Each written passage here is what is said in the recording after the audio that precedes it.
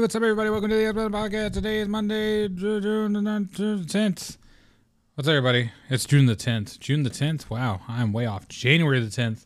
And what's funny about that is today's my birthday. Hey, how am I doing this with absolutely, entirely, inconsequentially no hands? I don't understand that. How's everybody doing, man? Today it is my birthday. Please hold your applause. I know this is a show, but we don't need to go that far. All right. I was just born on this day. I didn't choose this day. The day chose me. And January 10th is my day. Today I am 30 years old, hitting the big old 3. I like to think that as you get older, you get wiser. And I think that's an important thing to know.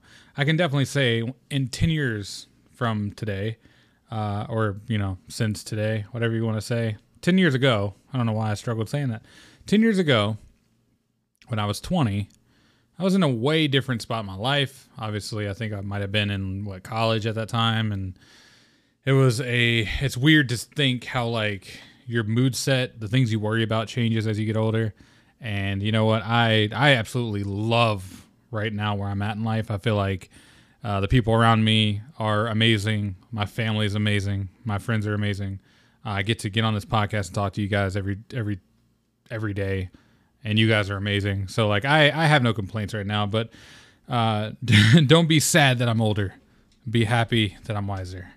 And that's all I wanted to say about that. It's just my birthday. I just wanted to shout it out. I feel like it would have been kind of weird if I didn't say anything on my birthday and just did the whole pod like everything's normal. When it's not, I'm getting old. Surprisingly, I don't have many gray hairs.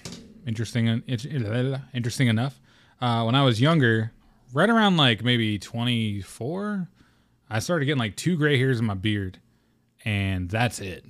And that's all. It's still there. It's those 2 hairs, and that's it. So if I had a full head of hair right now, they wouldn't even be gray. So there's that. Male pattern baldness can't keep me down, okay? It cannot. I can't wait for this episode to be brought to you by Manscaped one day. And I'm just going to be, or not Manscaped, what is it? For Hims? Yeah, I'm going to get them as an advertiser one day and be like, you don't want to look like this guy. Because I don't have a lot of hair on my head. And I think it's honestly about time I shave it all off. But I think I'm just too lazy. I'm too lazy to try a new look, you know what I'm saying? I think that's my thing. Like, I don't mind having, like, male pattern baldness or, like, a certain type of hairstyle. I don't care. I'm not the type of insecure guy that, like, puts toboggans on in the fucking, the summer. I'm not, I don't care that much. But I do think, like, whenever I grow it out, I'm like, I got to cut this shit. But other than that, I'm fine with it being low, almost bald, but not bald yet. I don't know what I'm talking about right now. How did everybody have a weekend for this good? How did everybody have their weekend? Was it good? I had a great weekend. Spent a lot of time with my friends and family. Got to chill. As you're hearing this, I'm probably at work right now, so that's fucking cool. But that is life. As you get older, you become wiser, and you realize that you need to work, obviously. But yeah, my weekend was great, man. I got to read a lot of shit. I read a lot of manga, a lot of good stories. I finished and fully caught up on Berserk. Oh God, caught up on Berserk, and I also finished Gleipnir, Gleipnir, which is a awesome series. Shout out to Groob, got me the rest of those for my birthday, and I finished those in like an hour or two. It was really freaking fast. And that story is amazing. It's a sign-in manga, so if you're into those, then it's there. But then I also finished, what was it? Finished Chainsaw Man, finished Gleipnir, finished Berserk. Started back on One Punch Man. I need to start Hell's Paradise and Overlord. I don't know. That's basically the books I've been doing. But anyways, that aside, what have I been playing? I know this is a weird Monday to start off, but my energy is off.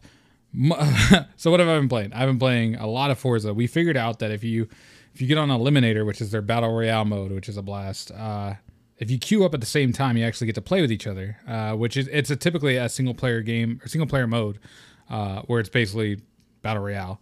So we figured out if we queue up at the same time, then boom, we're in the same game. We can drive past each other, challenge each other to races, and eliminate each other. It is a blast. It's exactly what I wanted. I don't know why they don't let you just do it, just let you have a convoy of people, because there's not really like any types of fuckery you can really do. You can choose where you want to spawn, which is natural, but outside of that, I mean, you still have to challenge each other. It's still kind of like you can't really screw over any other players or help your friend win, really. You kind of have to rely on your own skills in your own car. So hey, Forza devs, if you're listening to this, add that, please. Thank you. I played Halo, of course. Halo has been fun. I didn't spend too much time on it. You know what I didn't play? Guardians. I need to finish that, and I'm just been like, it is the longest freaking game ever, man. I need to finish it, and it is, man. I don't know if I'm gonna finish it. I really don't know if I'm gonna make it, but maybe one day. But I did play an interesting game that I actually did like a lot, which was a nice little indie game, free little experience if you have Game Pass, and it is called Unpacking, which is a game that, you know, the game's not known or anything. It's pretty well known if you kind of keep up with games or listen to podcasts and stuff. It was on a couple people's, you know, top lists or honorable mentions of last year. And it's basically a game about you unpacking a bunch of boxes and stuff for a newly moved in person at a house. But the way they structure the story is actually pretty interesting. So how it works is it starts off in a kid's room, and I'm not going to spoil the story because there's not a lot there, but there is like interesting context clues as you go further. But that's all it works on is context clues. So you start off in what looks like a kid's room. You're unloading toys, stuff like that. And then I'm just going to go one step further, as I guess like a spoiler. It's not really a spoiler, but spoiler. The second house you unload is what looks like an apartment or a dorm, and it tells you like what year you're in. So I think it starts off in like 97 or something, and then it starts off in like 94 or something like that, and then it goes to like 2005, and you're in an apartment, and like it'll say like 2013 and you're here, and then 2014. And what's cool about it is it doesn't tell you any of the characters' names. It doesn't give you a character name at all. It just says, hey, what's your name? You get to put your name. It has this picture book basically, and you go to the first picture, and it's a picture of this house, and you go into it, and that's where you're editing your first room. So what happens is it starts you off, the room is mostly empty, if not all the way empty. In certain scenarios, it isn't fully empty. And you click on the box, it opens up, and you literally open it, and it gives you like a random item, and you just put them where you think they go. You get to organize. It's like really cathartic, really zen, nice and chill. And yeah, you just click and drag. So for instance, like there's at one point she gets a computer. I think it's in the dorm area. She gets a computer. It's in one of the boxes. You open it, and it's just a tower for a computer. So there's an obvious spot in the desk where you can kind of put it, and that's where you put it. If you take it out and put it in like the kitchen, or like the bathtub or some shit, they won't let you just throw everything everywhere. The idea is to kind of put things where they need to go in a way. They are lenient, very, very lenient on where you put things. Like, for instance, if you get like a statue of like the Eiffel Tower, it's like a little miniature statue thing. If you get that, if like you take it out of the box and it's there, you need to put it on like a shelf somewhere, obviously, like somewhere that is displayed. It can kind of be anywhere, but it would need to be on a shelf or like a desk or something. But if it's on the floor, it's like, okay, obviously that doesn't go there. So there are limitations. They will kind of like correct you if you do try to finish the level and there are things out of place. But for the most part, it's pretty lenient, and it's very satisfying. It is so satisfying to just sit there and kind of be able to do all the organizing of a brand new house without having to deal with the actual physical labor that is built into the, you know, the real life moving stuff. Because everybody hates moving in real life for the most part. It is kind of fun to like unload everything in the house and just like, you know, that's like one of the best parts of moving, I think, is like getting to organize your own spot as you want. So on that side, that's literally what you're doing. You get to do the best part of moving. And then it's so beautiful how they actually make the context clues work. Me and my brother played it. James, who's been on the show before, he did the Ted Lasso reviews with me. Not Jay.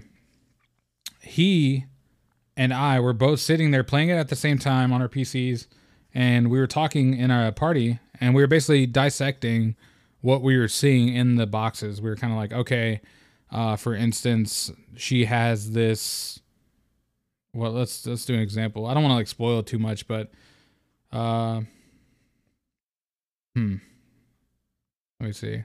Oh yeah, okay. So near the beginning, she has a France, Eiffel Tower statue, and then later, like I want to say, it looks like where she might be in college, maybe, or maybe even later. She all of a sudden gets a Leaning Tower of Pisa statue, like a little figurine thing. So it's to assume that she's been there, she's traveled, and you kind of get to like get pieces of her life just by unpacking. So it's interesting in that regards that like so much of your character is built into what you own in your house, like how you live, and that literally just drives in on that idea in this game, and it actually somehow it shows gain and loss in different ways.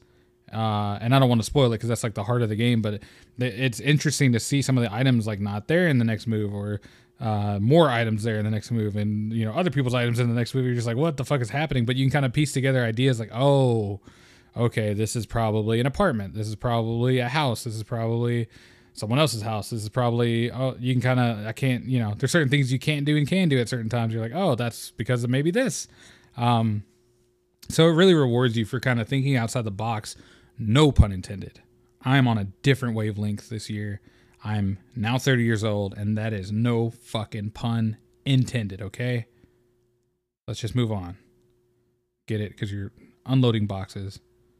Anyways, the game is amazing. I absolutely loved it. I thought it was a great idea, and since it is 2022, we're doing scores. And I don't remember what my score system is. I think we're doing 10s. And I would honestly give it, what would I give Unpacking? I think, fuck. I'd give it a 9. I actually really like the idea. The concept is unique in the sense that it's not really giving you a direct story or telling you any characters' names. You get to fill in the blanks. And it does reward you at the end with a picture of what is going on. So it's not like it doesn't just lead you astray and just go, oh, maybe this, maybe that. It's like, no, at the end, it's literally this. So it does tell you an ending, which I absolutely love. And I think what it is actually doing is awesome. I can't really think of more I want out of it outside of maybe more houses and more levels. But I think that comes with the territory of it being like, okay, you would probably need a new character at that point. Maybe this game would be suitable for more DLC. I don't know. But if you want a nice Zen experience to kind of just play something and just like sit back, it has great music, by the way. It's the most chill Zen music ever, and just let that kind of rock, and you just get to unload a house, and you get to see certain things evolve as the game goes. Small detail. I'll start at the beginning, so it's not a spoiler. She has game consoles. She's a gamer, and her game consoles evolve as you play the game. So she starts off with a Game Boy Color, it looks like. Like obviously these are like knockoff ones because it's a PC, Xbox, Switch game, so it could be anything. But it starts off with like a Game Boy Color, and then like 2 years later, she has you're unloading, and then you pull out like a Game Boy Advance, and you're like, oh, the tech evolved. You know what I'm saying? So she still has like her old games and stuff, or her new games, and it does that with like all the consoles in the game, and it actually keeps going. And that evolution is fucking awesome. Also, the game cases for these consoles they're super pixelated. Like the whole game is pixel art. But if you zoom in on the game the game cases, you can tell what game they're kind of hinting at. For instance, I'm trying not to spoil it. This is still early in the game, so I'll say this. There's a GameCube at one point, and there are GameCube games, and you can see the cases that you're unloading. They're like small little pixel things, but you can see on the cover of the cases that there is like there is somebody like, there's somebody there with a red hat, and then they're driving a red cart, and you're kind of like, okay, that's Mario Kart. And it has the black logo on the top of the case, and even the spines of the case look just like it, where it's actually like the words, and on the bottom it has like the black logo that says GameCube. Impressive stuff, man. What a game. I really did like it. I want more. I wish there was more of it, but I might actually play it again. I don't know if I'd play it again, but I do kind of want it on like a grander scale, maybe different ways, different things. Like just give us empty houses and like let us do, make levels like that. Just keep it going, maybe without a story. I don't know if it would benefit that way, but I absolutely loved it. And yeah, check it out. It's called Unpacking. Awesome game. And I give it a 9 for a reason. Like I know that might be, it's hard to say like, yes, it's a smaller indie experience, and I don't think it deserves to get less points for that. I think what it's trying to do, it succeeds in. I think the only thing it slacked in was maybe the range of the game, the scope. And maybe, I mean, the final level was amazing. It was really long. It had like, I'm not gonna spoil it, but it was really long, and I loved it. But I did want maybe more, maybe cover a couple people or something, make it longer. But yeah, great game, man. All right, and today we should be covering some news stories, just a variety of different things that has been happening over the past week. And yeah, let's just get started right into it. It looks like Mario Kart 9 is in development, which is pretty awesome. Mario Kart 8 Deluxe has been like killing it on the Switch still, even to this day. With like random sales going on, it's still one of the most valuable games you can kind of get on that system. Just in terms of sheer joy and fun and entertainment you can get out of it. It's such a great game. Undeniably the best Mario Kart they've ever made, with a bevy of fucking levels and a lot of characters you can choose. You have the Grand Prix in there. And the split screen multiplayer works. Like it is such, and it has online too, which is pretty awesome. But it's such a great game, and it looks like they're also making 9 now. So I'm interested to see what is going to happen with this. It looks like they're doing some interesting, if all this is true, the reports that they're talking about, it sounds like Mario Kart 9 is going to have a new gimmick to it. And they have not said what it is yet. A lot of people are speculating what it might be.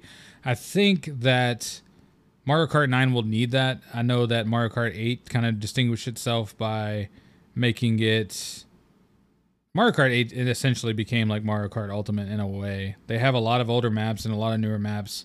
Not full on Ultimate, but it is, a pretty solid collection of Mario Kart history there. But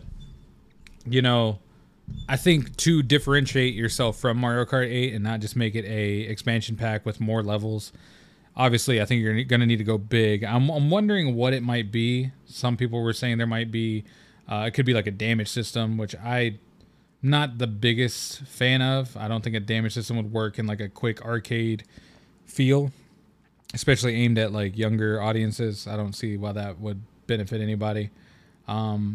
Let me see what do we think we need in Mario Kart? Maybe more, I want to say more customization, but I don't know if that even matters in the long run. I feel like Mario Kart doesn't need a lot in terms of, making it that customizable. Like you don't really, I feel like having those changes will benefit you. Obviously they do affect your stats and stuff, but I don't think that in an arcade racer it should be as pick up and play as Smash Brothers. So if you ever play Smash Brothers, you just get in. Obviously there are settings for the mode you're playing, but you pick your character and that's it. Like you're fighting as your character and that's what you do. Mario Kart needs to just follow the same route. They need to just keep it simple. I think what they need to do is just make an Ultimate Mario, add a bunch of levels like Ultimate, and just have a nice fat collection. But I guess if Mario Kart 8 is kind of servicing that idea, then what they would need is something different. And if it is a big gameplay twist, then obviously I think if we could imagine it, then it wouldn't be that special. So hopefully it is something drastic that is like, that adds something to it and doesn't take away from it. I was a little hesitant when they started doing the shit where you're driving on the walls and there's like little boosts on the walls and stuff. I was like, that's so unnecessary, but it did become like fluid in Mario Kart 8, so it's kind of like, all right, it's not that big of a deal. But what could they do? Maybe give a different type of vehicle. Maybe have Mario Kart not only be karts, maybe make it planes and stuff. Different vehicles that you can kind of fly and make them special races. I feel like you could do a lot of different things that would make it different. I mean, you could also go for just like a more, not realistic, but a more detailed Mario Kart where it is still that fast gameplay and obviously the usage of items and stuff, but add more detail to the levels, make it look visually like a different Mario Kart game. Because I think if you do put up a Mario Kart 9 on the Switch platform with like no performance boost, it's probably going to look very, very similar to what you kind of have already. So I'm interested to see what they really mean by that and what they're going to do with it. But honestly, I'm just overall happy that we're getting more Mario Kart. I think Mario Kart 9 is going to be awesome. Interesting to see it come out on the Switch. If it is coming out on the Switch, hopefully it does. But they're saying it should be coming out this year, which is even more interesting. In a year where there are, you got Zelda and you have Splatoon. I guess this is going to be added to the lineup of a newer game. I don't know. It's going to be interesting to see what they do to get people off of Mario Kart 8. Because I think fans of Mario Kart 8, they already have it. The value's already there. What's going to make them drop another $60 on a new Mario Kart experience? Maybe add, obviously, newer characters. I think that would be important when it comes to the newer franchise you guys are bringing in. So, since that Mario Kart 8, there's been a lot of new things. I think they added the Splatoon characters to it already. But Mario Kart 9 could be newer characters on there like Samus or something, or it could be really anybody. Maybe add some Pokemon in there. It could, you can just look at the Smash roster and toss any of those characters in, and maybe it'll be a little different. Maybe have some type of what is it? Maybe some like 1v1 battles that are special. Make boss fights kind of. That could be a gimmick.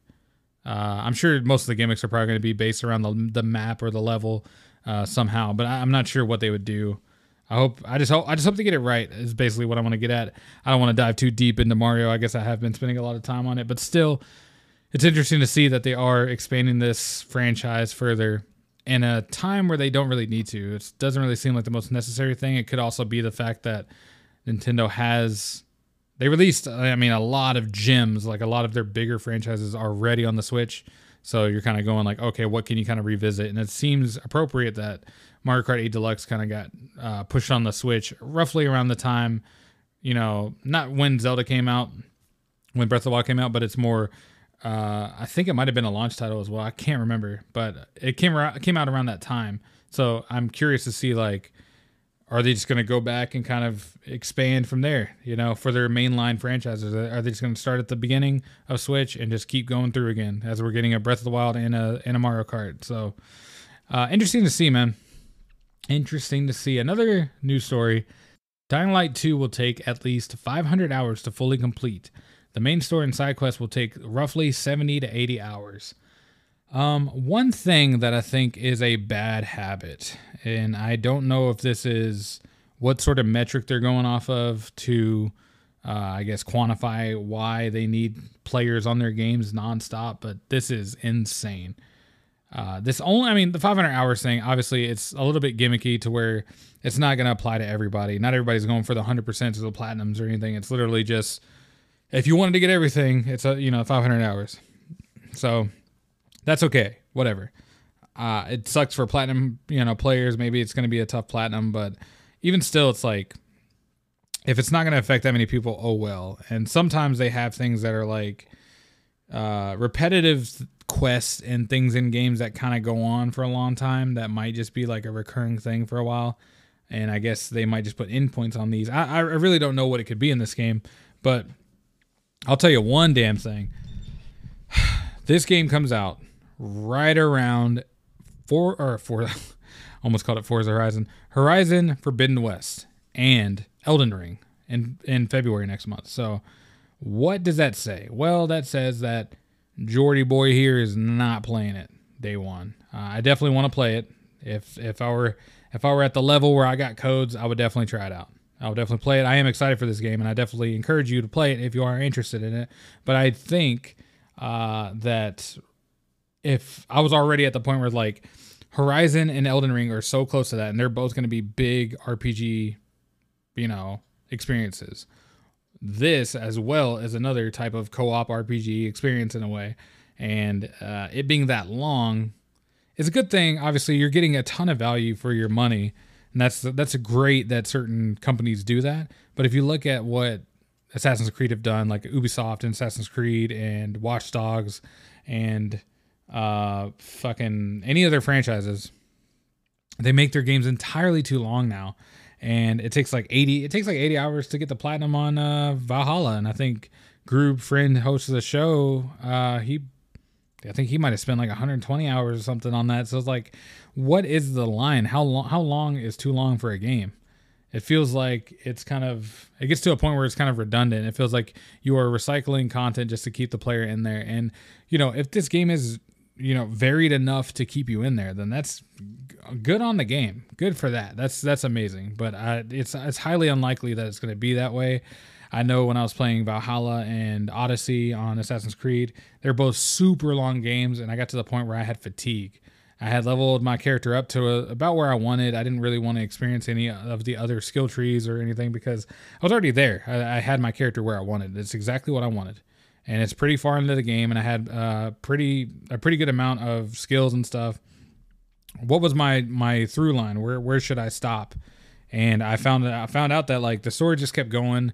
I wasn't really interested in the story, and it eventually got to the point where I was like, okay, now if I keep playing, I'm just going to keep hitting that same gameplay loop where if I don't like the story and I'm just doing the fighting, I'm not a big fan of the fighting right now because it's just repetitive, then I fall off. And I feel like that Dying Light could easily fall into that same issue.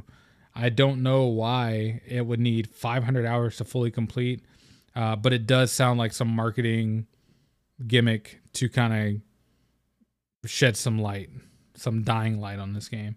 But I do think that like what the hell is taking it so long? What makes it take 500 hours? It doesn't make sense to me.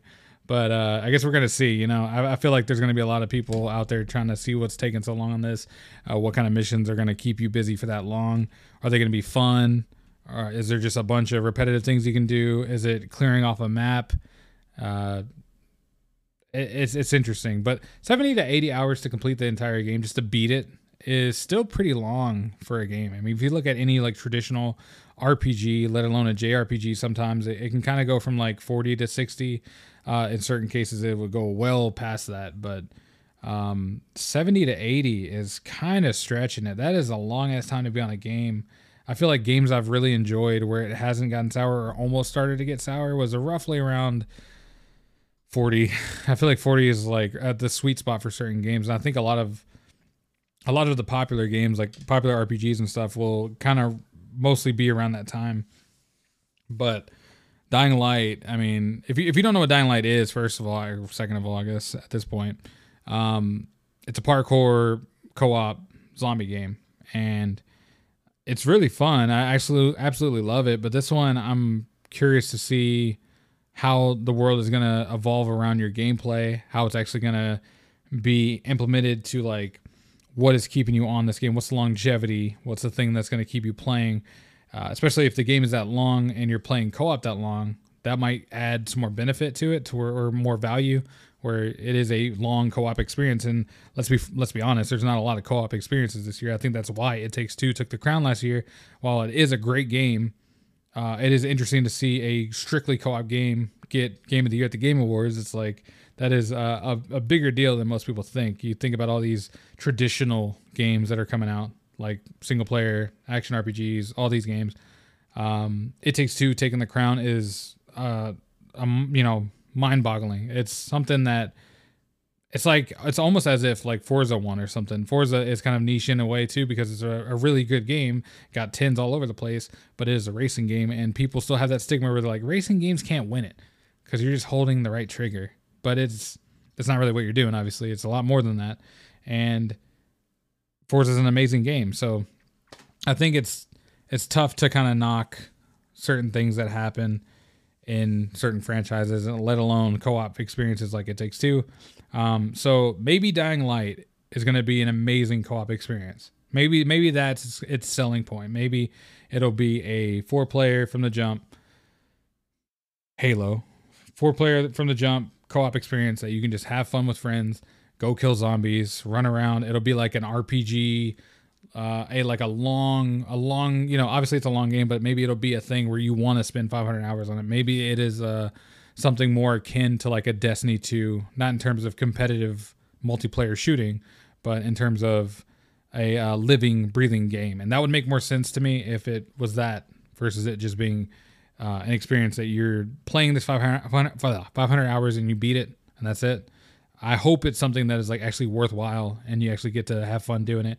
Because if it is this co-op experience I'm kind of picturing in my head, then this news is amazing news. I guess in that sense you would want more to keep the game going longer, but it all depends on if it becomes repetitive, like I'm getting repetitive right now. So I appreciate you guys being here today. I know it's only 2 news stories, but that's all I wanted to do. I wanted to hit you with that review, hit you with these 2 news stories that I think are pretty massive. I think we got a good amount of content out of it to talk about, and I think I loved Unpacking, man. Go play Unpacking if you haven't played it, and I will catch you guys tomorrow on a new episode of the X Button Podcast. I will be back, and yeah, I'll see you then. Bye, guys.